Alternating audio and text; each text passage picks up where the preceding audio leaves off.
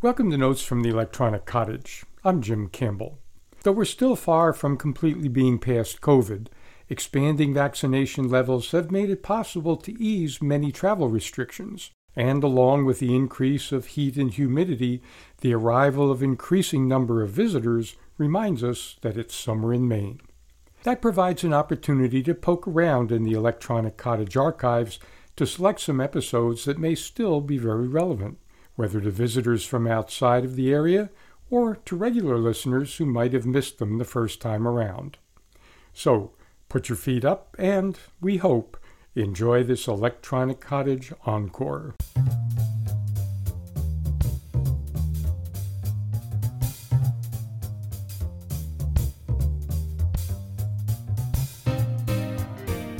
Welcome to Notes from the Electronic Cottage. I'm Jim Campbell. The name Sidney Powell may ring a bell for those who follow the news. Ms. Powell was one of the folks who most stridently claimed that there were boatloads of election frauds during the last presidential election, and that Mr. Trump actually won that election, and by a big margin. She famously claimed that Dominion Voting Systems, a maker of electronic voting machines, had conspired to generate more Biden votes than Trump votes, and that Dominion had developed their technology originally to help keep politicians in Venezuela in power. Dominion did not take those very false claims calmly.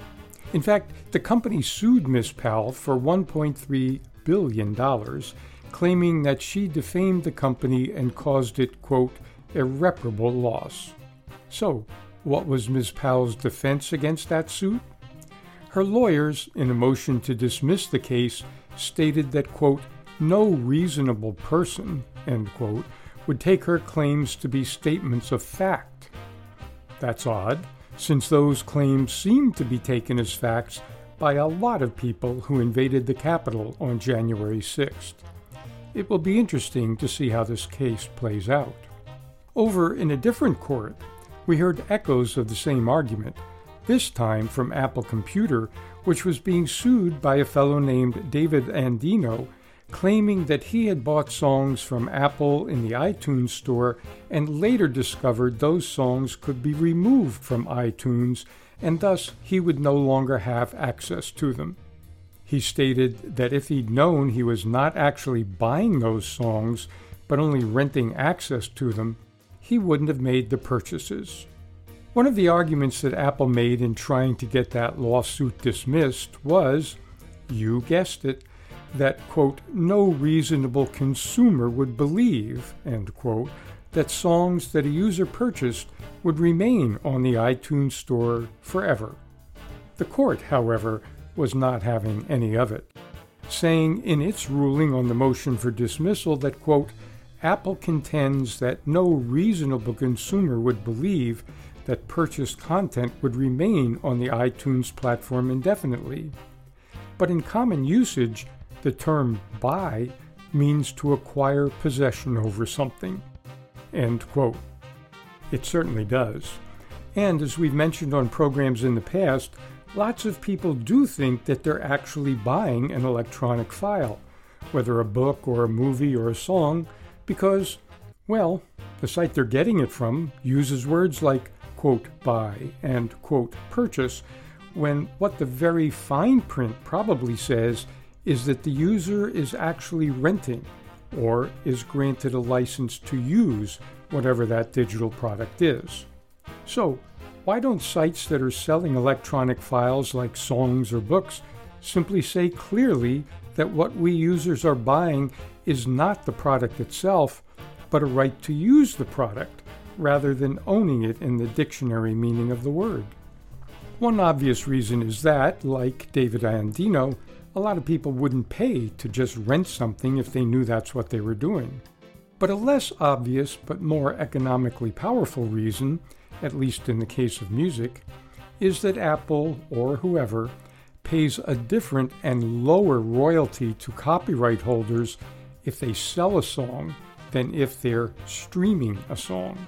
So it's to the vendor's advantage to report to copyright owners that their users are actually buying a song, but to the vendor's advantage to only be granting a license to actually listen to the song to the actual consumers.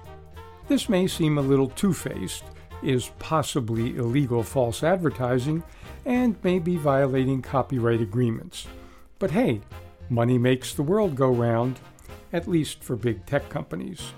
For us mere mortals, the quote, reasonable consumers Apple was referring to, who wouldn't actually believe that they really bought a product that they just purchased online, we are wise to understand that no matter what Apple or Google or Amazon may say in big letters on a website offering electronic products for, quote, sale, the fact is those products are not for sale, and the ins and outs of not really owning something that we pay for can be pretty depressing.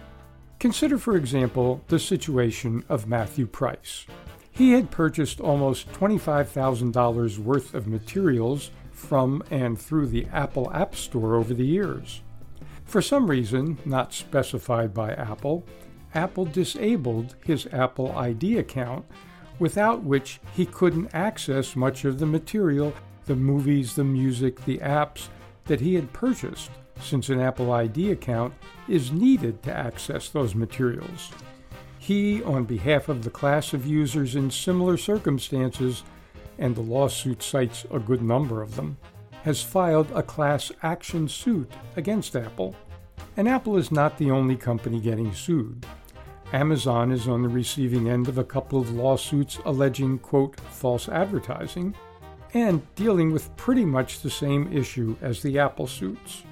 Bottom line, if you choose to purchase books or music or movies or anything else that's digital content, read the fine print very carefully. We're betting that whatever the buying options may appear to be on the ordering page, the fact is that you will not actually own what you purchase. You still may decide to make the purchase, but it will be a knowledgeable choice. And if you fire up your Kindle and find out that the copy of 1984 that you bought and downloaded has disappeared, which, by the way, did happen to many Kindle users, you will at least know that that kind of stuff is still possible.